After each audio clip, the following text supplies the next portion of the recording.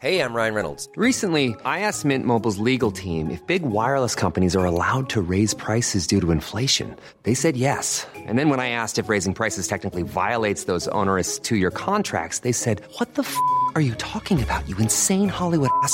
So to recap, we're cutting the price of Mint Unlimited from $30 a month to just $15 a month. Give it a try at mintmobile.com/switch. $45 up front for 3 months plus taxes and fees. Promo rate for new customers for limited time. Unlimited more than 40 gigabytes per month. Slows full terms at mintmobile.com. From the Apostrophe Podcast Network. Hello, everybody. You're surviving life with Les Stroud.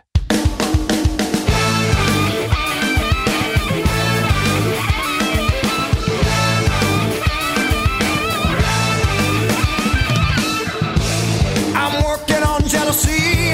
I'm not into hate. I'm working on anger, 'cause I'm not into rage. I don't like TV or radio interviewers without a personality. You know the type. They gift wrap the perfect questions to the guest so they can promote their new book or album or idea or political stance. Soft, vanilla questions, not meant to ruffle any feathers, put any noses out of joint, and most certainly not meant to offend either the guest or the people listening. I think many interviewers, the best ones anyway, are artists in their own right. In Canada, Laurie Brown and Terry O'Reilly come to mind. Internationally, maybe Bill Maher. The subject of this podcast is celebrated both famously and infamously. Sports and music host and interviewer, George Stroumboulopoulos. Strombo to most. I've been anxious to interview George, who I give credit for being in the tradition of the late Peter Zowski, and maybe even a little bit Bill Maher, but younger and more Canadian.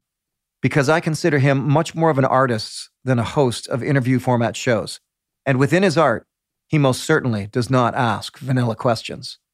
With George, part artist, part social justice warrior, part media dude, I discovered that the conversational journey is as deep as it is wide. To set the scene for you, we met at Trinity Bellwoods Park in downtown Toronto on a beautiful warm day. We sat on the grass while the traffic on Queen Street, the young mothers with babies in strollers, and the ever-present Toronto squirrel population carried on all around us. These are the words of George Stroumboulopoulos. This industry is not any more or less important than any others in terms of the people who do it, but the impact is significant if you're irresponsible. Get myself a steady job.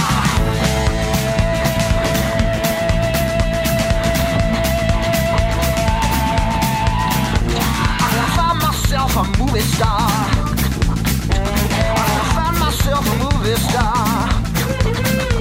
I wanna find myself a movie star.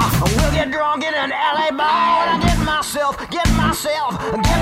a steady job. This generation stands up against injustice way better than we did. Long walk home.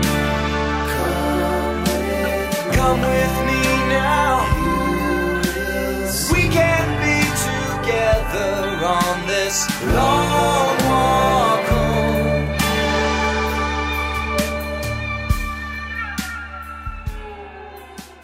I'm a working person that likes to be creative with my friends, and I like the things that I create or am part of in whatever capacity to have some value, and not value so that I feel value, because it's not really what I think that matters to me. I know that if you have any kind of platform, you can use it to shine a light on a lot of stuff, a lot of injustice. And for me, I just listened to a lot of Clash records and Crass records as a kid.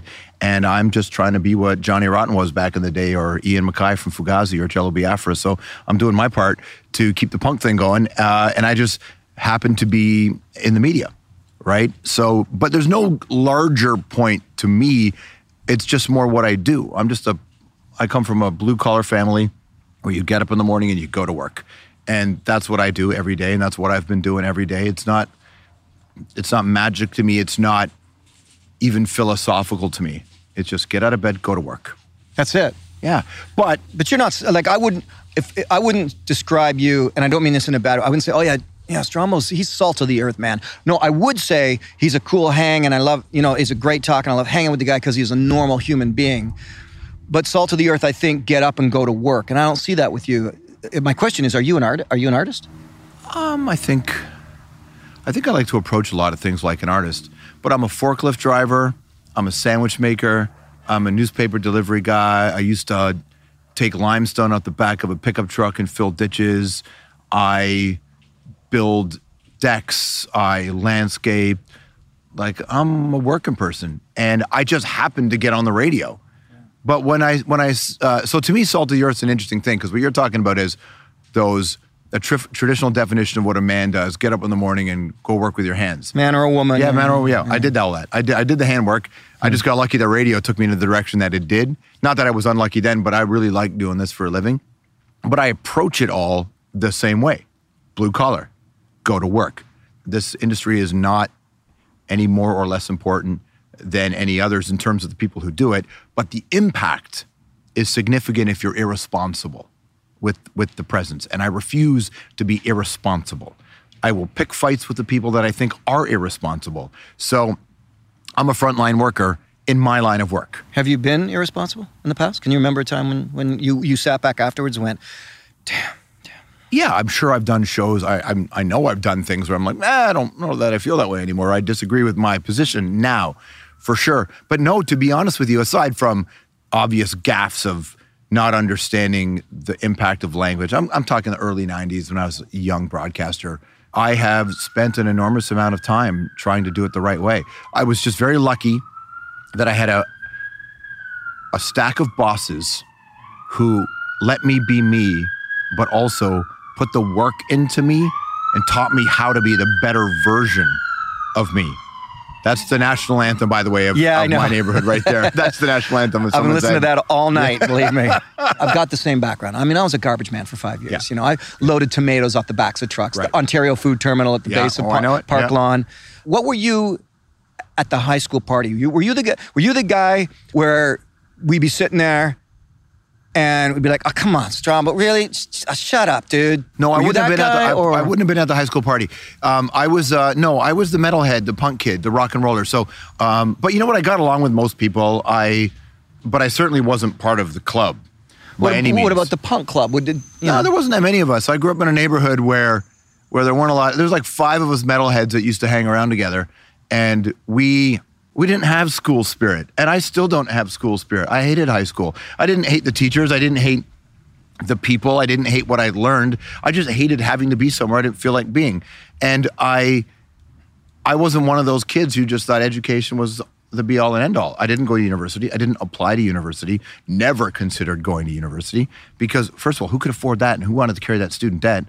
I also didn't think that university was going to be effective for a guy like me. I thought I was going to be a manager of a movie theater. My mother and my grandmother wanted me to be a streetcar driver or a bus driver. That was the height of the goals that my family had for me. My mom wanted Lofty. me. Yeah. My grandmother said the best thing to me, my baba. She said, if you get a job driving a bus, you can get in the union and you can sit down for a living. And that was the kind of thing that was really important. And I think that that's real work. But you didn't swallow that. You didn't agree? No, to be honest with you, I assumed that's what I was going to do, something like that. But honestly, I went to get a motorcycle license. I was working at a movie theater, and I wanted to be a filmmaker, right? I wanted to make films, but there's no pathway for guys like me to make movies.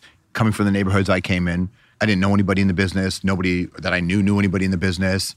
I ended up meeting one guy in radio who was a strange pedophile, and he was really terrible. And so, but I didn't know people in the game, so I just didn't think you could do that. But I got this job at a theater, and I started to study movies, and I thought, okay, well, I'm going to figure out how to do this. But I wanted to get a motorcycle license. Obviously, I was so on brand and so cliche.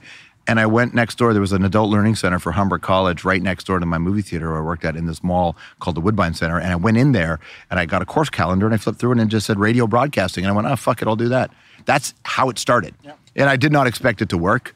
I didn't even know what it was. My meeting with the school was 12 seconds. Honestly, I walked in. They said, why do you want to be in radio? I don't even know what I said to them. And then it was 12-second meeting. In depth. Yeah, it was over. And I walked out and I thought, well, I'm not getting that job. And I went back to the mall to go to work. And then I got a letter in the mail saying you're in radio at Humber College. And I thought, shit, all right. So it's not that I didn't swallow it. I didn't want to work for people. Like that, like whatever the version of the man was back then. I didn't want to work for them. When I was driving a forklift on the weekends at the airport, I was probably 18, 17. And I was working with a lot of guys who were amazing, and they taught me a lot. Because here's what, they hated their lives. We would, crack open beer. This is before everybody had fancy hipster beer. So we'd drink a Budweiser or a Molson Export at 10 a.m. on the job. The highlight of your day was when you heard that whistle of the coffee truck that would come onto a site, woo, woo, woo. And then that was the highlight of the day. And I looked around and went, fuck this. Exactly. This isn't a bad job. I'm not above this job, but I'm not built for this job. I don't want this. I wanted more creative. I wanted more music, more art in my life. So I can see that. I can picture you. And I mean, this is why you and I keep connecting, because really you just told my story. Yeah. You really did. Kind of verbatim, That's funny. Yeah. Well, that coffee truck whistle, man, I love it. I loved the job. I got paid shift premium, right, to work driving this forklift. I loved it. Now, and I travel around the world. I'm very lucky with where my career's gone to, but I'll tell you, I get on the plane and I look out the window and I see the guy in the same vest that I wore driving the same forklift that I drove. I was like, man, I am so lucky. Although I was lucky then because I had it was good, honest labor. And I like that stuff.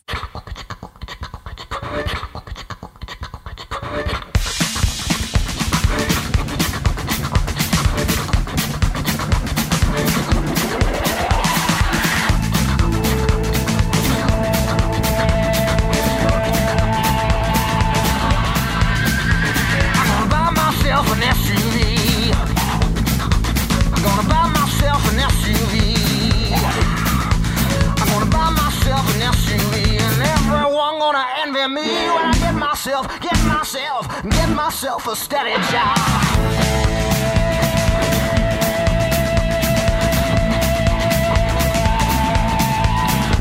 I'm gonna find myself a movie star. I'm gonna find myself a movie star.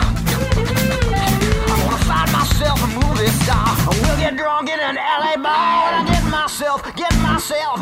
myself a steady job.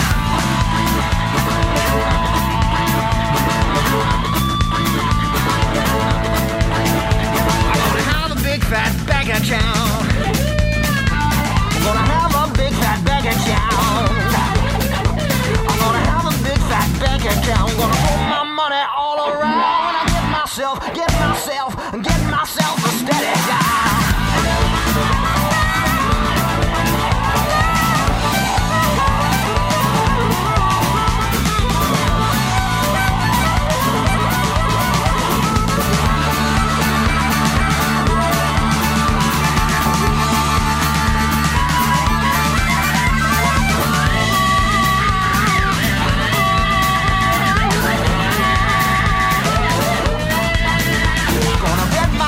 Is number one. I'm gonna bet my horse is number one. I'm gonna bet my horse is number one. Spend my money just for fun. I get myself a steady job.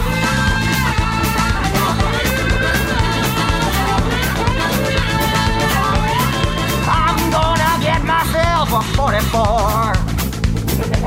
I'm gonna get myself a 44. I'm gonna get myself a 44. When the money runs out, I'm gonna get some more. I won't need no steady job.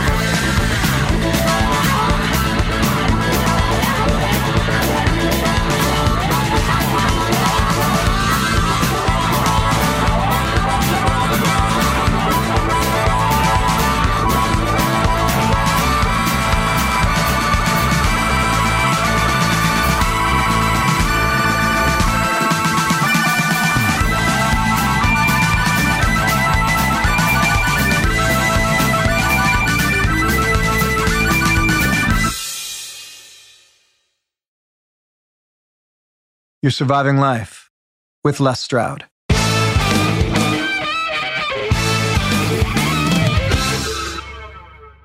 Here's what I want to ask you about. Like, there's a book, I keep referencing this book foolishly because I haven't actually read it all the way through, Hillbilly Elegy. But the concept here, a lot of an underlining thing is this guy talking about the peer pressure to keep you down, to bring you back. I can remember moments where, oh, come on, Strad, what do you think, you're better than us now? Because when I stopped hanging out and stopped that part of my youth thinking like you, I'm thinking, no, man, no.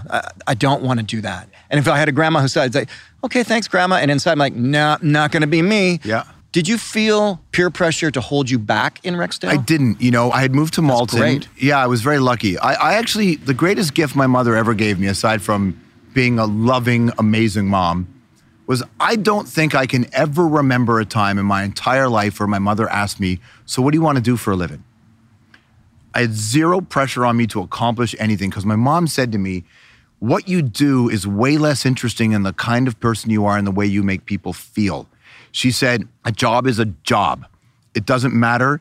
In my head, I was always going to do whatever I felt like. I never, ever felt like I had to do something to make my family proud because my mom hated the concept of pride. Interesting. Hated the concept of pride. My mom was always about be humble, be humble, be humble. So here's the thing. So I was very lucky in Malton. I was about 16 years old. And I walked into a music class, I had to wear a uniform at school, but I would wear a metal t-shirt underneath my white shirt so you could see it. Which band? It was always switching, but it would have been in 1985, it would have been Metallica, Slayer, Venom, AC/DC, it was the metal of the day. I remember there was a guy sitting in the back of the class, long blonde hair, and he looked at me, he's like, yo, and he saw my t-shirt, and he had a metal t-shirt under his shirt, and he said, you sit with me. He says, I think when you had your communion of the Catholic school system, you knew my cousin Steve. And I said, I did. And he's like, sit with me, man. It was first day of school. His name was John Sobekin. It was me, John, Danny, a guy called Dave, and a guy called Jimmy and Stu. This little crew of metalheads found each other. And those guys were the first guys I knew that moved to LA when they were 18 years old. So in our life, there was no ceiling because we thought, and nobody was ever, part of the reason why nobody told us, you got to stay down is because I don't think anybody, cared about us, but also I don't think anybody thought we were going anywhere anyway. We didn't give any indication that we were going to go and, no one looked at us and went, man, that fucking guy, we were no Matt Damon in Good Will Hunting, right? So people didn't give a shit about us. But also I'm Malton, this neighborhood I grew up in, ultimately is a really special place and nobody got in our way. And if you're from Malton, you have a chip on your shoulder, that's enormous. I have it still to this day. And it helped me from getting arrested when I was in Pakistan fighting with the Secret Service agent. Malton is a chip on your shoulder. And so my guys there, we were all just like, fuck it, we'll do whatever we want. So they moved to Los Angeles to become rock and rollers. It was all about music for us. Sure. So in our world, it was just go wherever you want, man. Nothing can hold you back except for yourself. What's the chip? The chip is knowing that you can't do anything you want, but you can sure try, and it doesn't matter what anybody thinks. Growing up there, we all felt like it was the center of the universe, and we didn't give a fuck what anybody thought of us. And that's the chip. I still don't. It's like motivation fueled by anger, though. The way you describe it. And I'm not even saying that's as a diss. I'm saying maybe anger, but what we never tried to do was we never tried to fit in. We never tried to be a part of a community that didn't want us. We don't care. When I see people now just figure out they're going, I just want to be welcomed in. I'm like, why? Yeah. It's the thing that annoys me the most about bands in the modern era who are super brand oriented, right? And they're just talking about brands. I'm like, everybody's trying to opt in. Yeah. Opt out. They're being taught that. But we were taught that too in the 80s, the disposable generation, right? Everybody was buying into bullshit. We didn't do it because we listened to better music. And by better, I mean it taught us to opt out of the system that's going to throw you overboard anyway. Just the way it threw your parents overboard, the way it threw your grandparents overboard when they came here on the promise of something that wasn't real. So I was just super lucky that my crew of friends, we listened to the kind of music that we never, ever, ever wanted to fit in. We never wanted to be part of anybody else's club. We never wanted to be part of, in fact, when the school announcements were going on for teams, we were never joining any sports teams. Like, fuck that. We didn't want to. But we heard an announcement for curling, and we just thought, curling. No one like us joins curling. So we joined the curling team looking like we looked, and we also knew that curling would take us to regions where we could meet girls from other schools that we weren't going to meet in our neighborhood. So we were very strategic about it.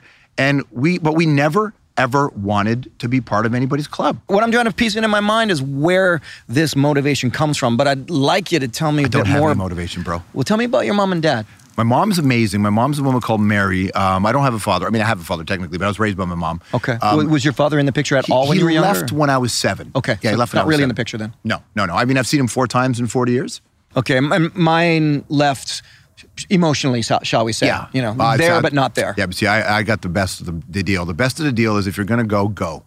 My dad left and he was a ghost. I didn't see him again. But I'll tell you, my mom, who's, just to give you an insight into who that lady is, she would never let me say a bad word about my dad. She never said a bad word about my dad. He didn't give us any money. She said, what, are we going to take blood from the stone? Like, he doesn't have any money either. Like, we were all dead broke. We grew up way below the poverty line. My mom was just like, love and family are important, but sometimes people who are supposed to love you can still love you and just not be there. So she did not let me grow up with any daddy issues. She did not let me grow up with any sense that the cavalry was coming, that anybody owed me anything. It's funny because my mom is pretty conservative. She's a hardcore Christian, but what she doesn't realize is she's the one that taught me to be this fiery, anti-authoritarian guy. My mom loves authority, but she's the one in her actions that taught me that no one's there for you, bro. Like, you got to go and what's important to remember, she said, is that when you're in a position where you can help, don't shirk your responsibility. Be there for others. This is what you were saying the other day to me. You got physical about it. You said, you know, I'm a guy. Just get up. You know, I'll spread my elbows and get behind me. Yeah. So, are you a defender? Yeah. I like to fight. Yeah. I like to fight. I don't like to fight for the sake of fighting. I don't have any adrenaline issues, but I'm missing the chip in my brain for fear. I don't have it. And I wish I did a little bit. Has that worked against you on occasion? It must have. Totally. Yeah, I'm sore from broken bones, from stupid shit. I'm lucky I don't have an adrenaline thing. Like, I don't like jumping out of a plane. It's like, no thanks. And that stuff's not into me. But I'm not a roller coaster guy, but I love racing motorcycles. And I don't do it for adrenaline. I do it because I find that when I hit a really crazy turn, and if I hit it right, everything goes quiet in my brain. And it's the only place where it goes. The place where I get the quietest is on a motorcycle in my helmet. That's when I'm at my most peace, right? But I don't have the fear, and I guess because I believe, and maybe I'm incorrect in this belief, but I believe I'm on the right side of history, and I believe that I'm just doing what people do who are in my position, which is you stand up and you fight for others in whatever capacity, and whatever weapon you were born with, whatever your weapon is, make sure you're good at that, with that weapon. So I'm good with my weapon, which is I'm a reasonably experienced broadcaster, and I have an ability to sit down and talk to people. So it's like, okay, so if that's who I am, then let me just do that on behalf of some other people too. And this is what most people in our business don't understand, is that they're so busy trying to make this about them. But I keep trying to tell them, if you do this the right way, you're going to get all the benefits of it being about you anyway. Right. Man, that squirrel's so close to you. How cute is this? Oh, you missed it. He was sniffing your elbow. Hey, buddy boy. I know. The Toronto squirrels. I respect when they built this, I'm an urban boy, as you know, and when they built up these cities and all nature scrammed, I respect the animals that stayed. Oh, yeah. Oh, my God. Squirrels and raccoons, I'm down. A quick tangent. I'm very big on the Nature Back in Schools movement, the work of Richard Louv and the Nature Principle, all that sort of stuff. I just showed Logan today, we were driving downtown, he said, where are the schools in the city? I said, well, we're right beside one. I said, see that big slab of gray pavement? That's a school. Yeah. I said, I'd love to see that ripped up, put the grass back in, put the trees back in. That's what I grew up with. Dude, I used to, when I grew up, and our schools were concrete and rusty steel toys, jumping over needles, and used condoms when I was in grade school. Rexdale, of course. Yeah, I love nature, and I used to go camping all the time, and I still camp. But when I see pictures of schools... You car camp, George. Let's be honest. No, I tent camp where I would canoe and catch fish and cook them myself when I was 12. You did, yeah. When I was 12, 13. Now, when I camp... I don't see you out there. I'm out there all the time. I never see you out there. Yeah, well, who's got time to go out there? But it's your job. You get paid to be out there. Yeah, that's true. No, you know where my biggest camp is now? Every year I ride a motorcycle to Los Angeles from Toronto or back. And I pack my tent and all that stuff on the back of the bike, and then I pull over and I find a spot, and either on BLM, public land in the States, or I usually go through America to get to LA. So does that piece that you find inside your helmet, do you find it in nature when you're there too? Is that another spot, or is it a slice of it? If I'm in the water, I'm okay. This is one of the reasons why I spent a lot of time in LA. When I lived in Topanga, I would hop in my El Camino, drive 13 minutes to the beach, jump in for 5 minutes, get back in, naked into my car, and drive back, and then get dressed, showered, and go to a meeting. Being in the water is my favorite place to be. That's where I find real interesting. peace. Do you dive? No. Because I got my indoors, my contained water PADI Sure. license, and then I never bothered to get the outdoor. I dive extensively. And what you described about the helmet and the motorcycle is what happens to me the second I go beneath the waves.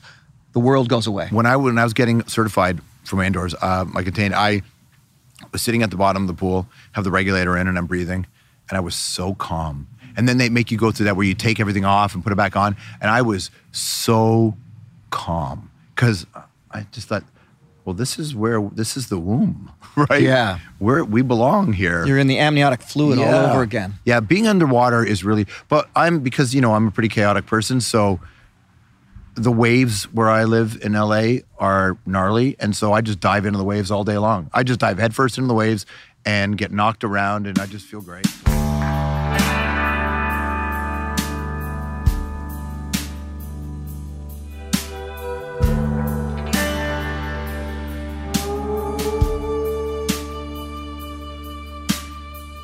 Concrete beneath my feet, darkness invades the street.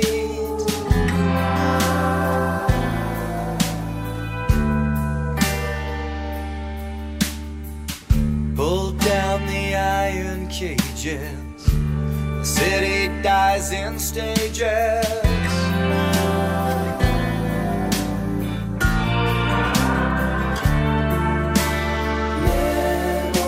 I can't find you anywhere I look out on this long walk home. Come with me now. We can be together on this long walk home.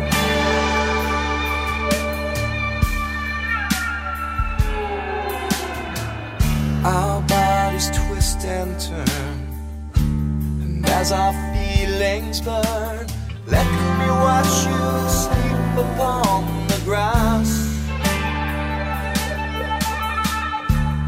That was long ago, maybe never so.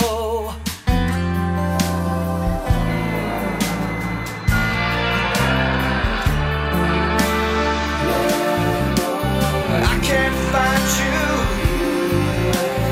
anywhere I look out on this long walk home. Come with me now.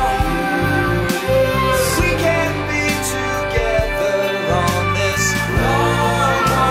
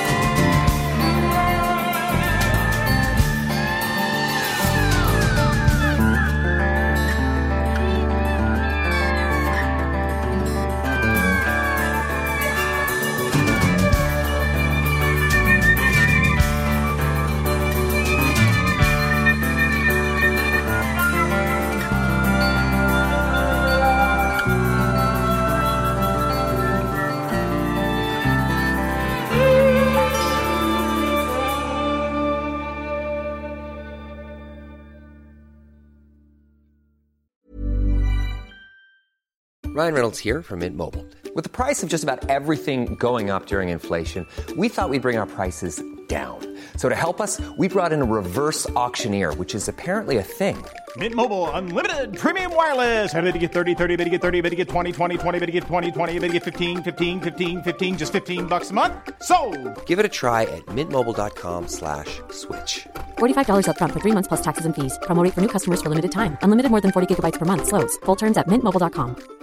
Mom deserves the best, and there's no better place to shop for Mother's Day than Whole Foods Market. They're your destination for unbeatable savings, from premium gifts to show-stopping flowers and irresistible desserts. Start by saving 33% with Prime on all body care and candles. Then get a 15-stem bunch of tulips for just $9.99 each with Prime. Round out Mom's menu with festive rosé, irresistible berry chantilly cake, and more special treats. Come celebrate Mother's Day at Whole Foods Market.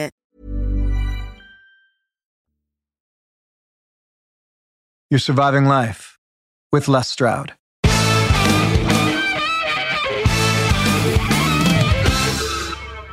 I'm trying to define in my head the difference between you being chaotic and not being an adrenaline junkie. Because adrenaline people are chasing something, and I am something. It's different. It's my brain. That's good, George. Yeah. That's very good. No, that's what I believe, right? Yeah. Like, I'm not chasing a rush. My brain is a fucking rush. And it's not a good thing all the time, but it's a thing, right? It's hard to maintain relationships. It's hard to grow with friends because if you don't have people who can run at your speed, and not that it's a good speed, but just at this speed, I'm not playing around. This is me 24 hours a day. Like, I'm just like, I was dating this girl and she looks over at me and she's like, you can't relax at all. And I said, well, no, I am relaxed. This is the key. I am relaxed. When I was a little boy, my mother took me to the doctor because I was shaking. I was trembling all the time. And she said, what's going on with this guy? She thought I was really ill. And the doctor just looked at my mom and said, it's a trembly boy. He's got a lot of energy and it'll never be contained. I was like 8 when the doctor, I remember hearing that. And they didn't prescribe Ritalin? No. And here's the thing. No matter what they would have prescribed, my mother wouldn't have taken it. My mother became a nurse when I was in high school. She put herself through school to become, dude, this is back to my mom. She woke up at 5 a.m, delivered newspapers. She would come home to see us off to school. Her only rule was she would be home when we went to school and when we came home from school. But she still worked 3 jobs. She just got jobs to make sure she was home because she said, if you're a latchkey kid, you're going to get in trouble. She knew who I was. Yeah. She could see right away who I was. So she would get up in the morning, deliver newspapers. She would come home, get us off to school. She would then go work at this Greasy Spoon restaurant by the airport where we lived. My mom's a Ukrainian woman, but because she had married my old man who was Greek, my mom taught herself how to speak Greek. So she worked for these really sexist fucking Greek guys who were, but the reason why I say their ethnicity was because they were always saying shit to each other in Greek and had no idea that this little 26-year-old blonde lady, who was my mom, could speak it and understood it. And one day she calls them all. She says, after they said something particularly gross, she said, I understand you in Greek. And they fucking panicked, right? And so my mom asserted herself and got all these jobs, and through that, like delivering newspapers, put herself through fucking college, right? While she had 2 kids by herself, became a nurse. And a nurse's assistant, they were called RNAs back then. And the reason she quit that job as a nurse's assistant, she said to me, the doctors are over-prescribing.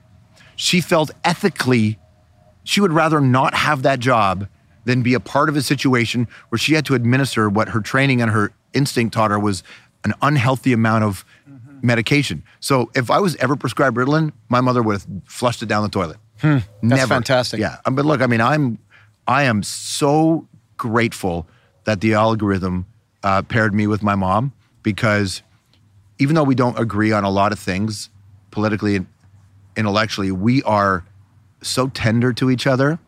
Because my mom, my sister, and I, the 3 of us, it was like us against the world, right? What do you do with the Christian atheist thing? Because your mom's strong Christian and you're Massive. not. Yeah. What does she do with it? What do you guys do? I mean, and if I'm getting too personal, just tell me to shut up. It keeps her up at night. She says that she grieves. She was worried about you. Yeah, I'm going to go to hell. Yeah. And then I don't make it any easier on her because I make lots of jokes. She doesn't like that I have tattoos. She thinks that they're signs. She doesn't like that I wear jewelry that is, borderline, if not overtly satanic. She doesn't. It was the whole love punk music. thing, punk influence and everything. Yeah, right? and the 80s, bro, the early 80s when they had the satanic panic, when the news media was out there, doing these stupid stories. That's why journalism is I remember, important. I actually did sorry to interrupt you, but I actually did a doc story with Daniel Richler and Laurie Brown on Christian rock versus satanic rock. Really, and eh? my job was interviewing all of the Christian artists. Wow. So I went to all of the festivals and interviewing DeGarmo and Key and Amy Grant and Larry Norman. Yeah. You know, all these guys. Oh, yeah, man. It I was a sent to the weird Daniel thing. Band concerts and Daniel, Stryper. I knew the Stryper. Yeah. They came out again recently. I follow them on Twitter. I got no beef with them. I was 5 years old. So my mother couldn't afford a babysitter, right? So when she was working during the summer, she had a lot of temp work during the day. So in the morning on Rexdale, I don't know if you remember the Albion Mall. Across the street from Of course. Yeah, across the street from the Albion Mall. The Albion area. Mall, there was a pool hall back there where I remember that was the first time I ever saw a baseball bat with a nail through it. I've been to that pool hall. Yeah, I used to play pool. So when I was really, really young, 7 years old, something like that, 5 years old, my mother would take me to the library, take me to the Albion Library across the street from the mall, and ask the librarians not to let me leave. So I was unchecked, and so I would just wander around the library all day. The 80s, yeah. I was reading. This is the late 70s, early 80s. And so my job was, basically librarians would hand me books based on my interest, and I would read. My mom would pick me up at noon, and for lunch, we would go have lunch, and then she would take me down the road. There was a senior citizens home there, and she would make me go in there and find somebody, a senior, who was alone, who had no family, and say, now be their friend. She said, this person's lived a life you'll never live. They have experiences you'll never get. Your job as a person is to be their company and listen to them and learn. So this is how my mom patchworked, raised me with community. But at the library. And your sister too, I'm assuming. Yeah, my sister as well. My sister was a lot younger than me at the time. So it's just, I was 7, she was 5. But eventually she was 2. would go into the same sort of footsteps. Absolutely. Yeah, my mom had this woman, she would visit Mrs. Buckle at the old folks home, and I would go, and Jimmy was my guy. He was a World War II guy. You remember the names? Yeah, Jimmy. Oh, dude, Jimmy used to teach me stuff about what it was like to be in the war, right? I'm young, right? And I'm learning all this stuff, but I was really shy. However, it taught me that your job is to be beside people, right? And be there for them. But at the library, I was about 5, 6 years old. I was with my friend Julio. I saw a bunch of adults walking behind this curtain. So I was unchecked. So it just followed the men, followed where they went. And there was a bunch of banquet chairs laid out and one of those portable projection screens. So I sat in the front row, 6, 7 years old, maybe, I can't remember exactly. And they screened Return of the Living Dead. Night of the Living Dead, the original one. The original George Romero one. Oh, I bet your mom loved that. She didn't know. And I watched it and I was just stunned by what I was seeing. So young. Right around that time, there was a TV show called Hilarious House of Frightenstein that was on. Billy Van. The best. And I watched that and I was so afraid to watch it because it was like 4, 5, 6. And I would wake my mother up to make her watch it with me, but I would watch it. And she said it was like the lights went out in my eyes. She didn't understand how this loving, warm kid that I am turned into this demons and devils thing. And I just said to her, it's George Romero, it was Billy Van, and it was The Muppet Show had Alice Cooper on. And boom. There's my holy trinity of why I like the dark shit. And my mother doesn't like it, but I was like, what do you want? I made all my artistic choices at 5 years old. Yeah. What were your mom's artistic choices? My mom liked Elvis, but my mom only likes Jesus. This is the thing. Okay, so she's very strong born-again Christian then. Yeah. So Jesus is her thing. She's a Catholic born-again Christian, sounds like. No, she's not. Well, the joke in my family is that we used to be Catholic and then my mother found God. Right. Right? I've heard that, Yeah. So, no, evangelical Christian. My mom liked Elvis. My mom liked Meatloaf. My mom liked the Carpenters. My mom didn't like the Beatles that much. So yin and yanging it then between Meatloaf and the Carpenters and until the Carpenters took over. She liked 2 out of 3 Ain't Bad. That was what she loved, right? The 2 out of 3 Ain't Bad stuff. My mom used to play guitar and sing me to bed every night. She used to sing Ryan Stone Cowboy, and she used to sing me songs in Ukrainian and stuff. Yeah, it was a really nice little loving relationship. I honestly, I mean, I get to hear these stories or read these stories or read them in a book. Like I recently was reading Denise Donlan's book there and about her parents and the love. And I do sit in envy. I mean, my background was very dysfunctional, radically dysfunctional on both sides. Yeah. Both I put it this way: I see my mother 20 minutes a year right now. That's it. That's 20 minutes. 20 minutes a year. Is she in jail? No, she actually lives down the street. Really? Well, you know what? But which is not me, unloading something ridiculous. The reality is, I was raised in a dysfunctional situation. When I hear stories about someone like your mom, it's a wonderful, warm feeling of envy. Like, man, it's alien, right? See, yeah, it's alien, but it's like, you see? It's like now when I see my friends talk about their dads. When I see my friends talk about their dads, I have no concept of what that's like at all. I was at Burning Man, and my friends were on a lot of drugs at one point, some of them. And they started crying. Good thing you were straight. Yeah, I was told. I keep it clean. And they were crying, and I'm like, why are you crying? And they cried out of nowhere, right? And I'm like, why are you crying? They said, well, they were just thinking about this experience they had with their father, and then they realized that I didn't have a dad.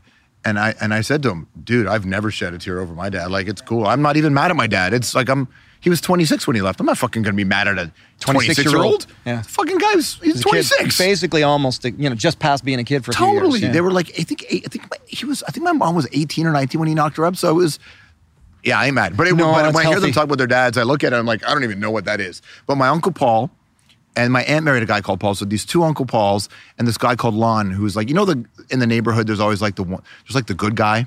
The kids can go play around the house in the backyard and everything's cool. And back in the 70s and 80s, you remember, there was a lot of pedophiles in our neighborhood because they were putting them in our neighborhood because we were a poor neighborhood.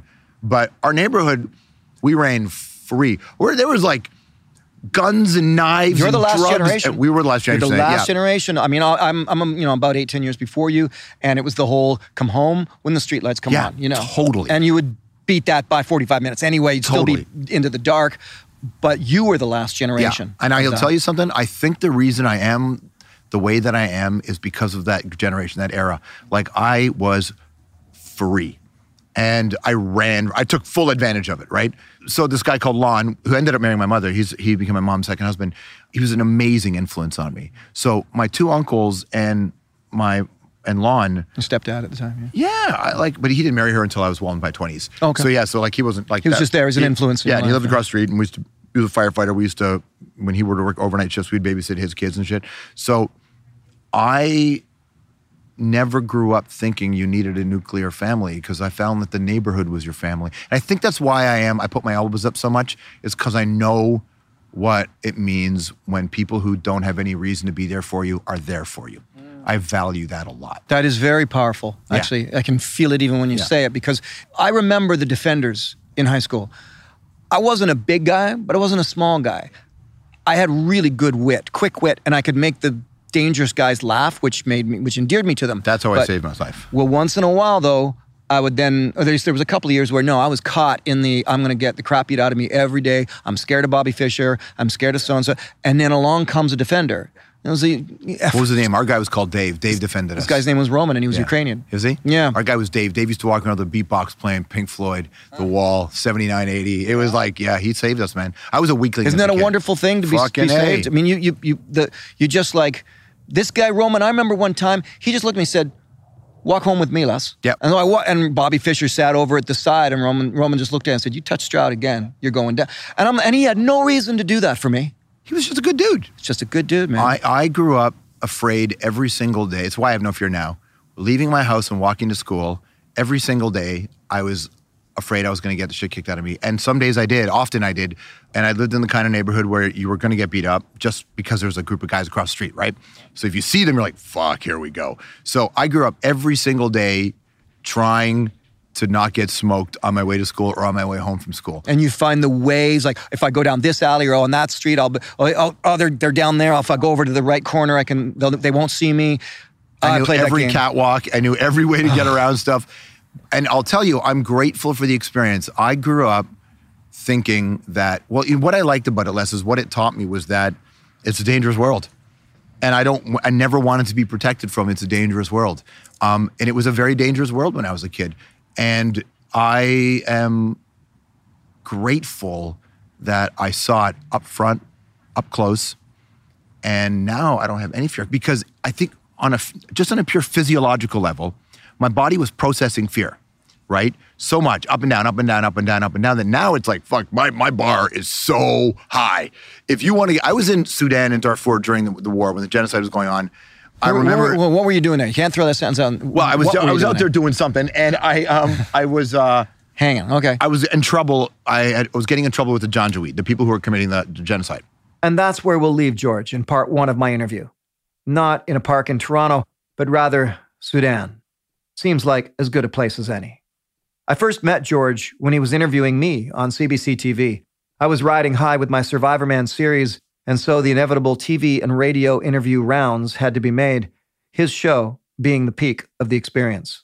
I knew with George I couldn't just sail through the interview, answering a few lame questions. His speed of diction alone is staggering. You often have to hold on for the ride.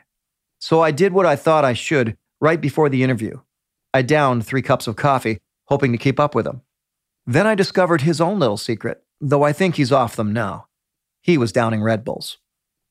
Keep listening for part 2 of my interview with George Stroumboulopoulos. Our knob tweaker is Keith Oman, and we are possessed by the Apostrophe Podcast Network. Keep listening, everyone. We'll figure this out.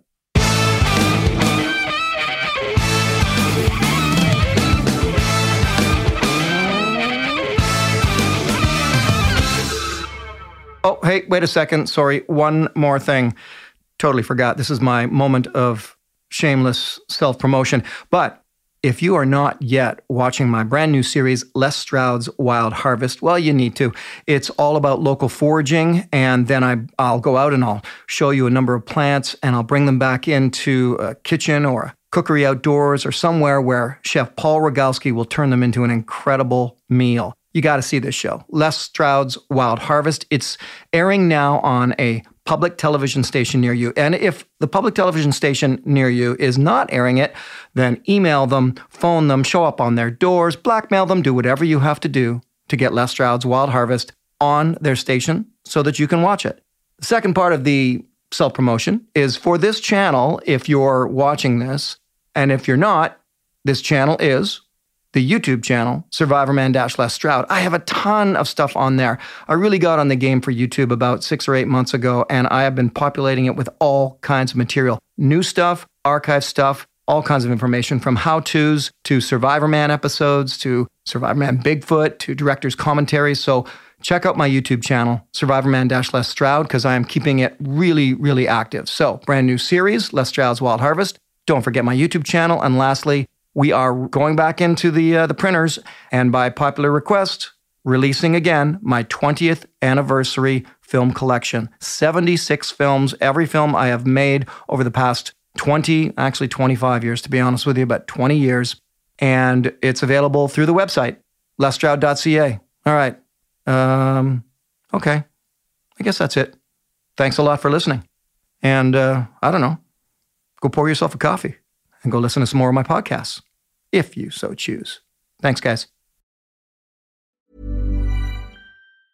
Mom deserves the best, and there's no better place to shop for Mother's Day than Whole Foods Market. They're your destination for unbeatable savings, from premium gifts to show-stopping flowers and irresistible desserts. Start by saving 33% with Prime on all body care and candles. Then get a 15-stem bunch of tulips for just $9.99 each with Prime. Round out Mom's menu with festive rosé, irresistible berry chantilly cake, and more special treats. Come celebrate Mother's Day at Whole Foods Market.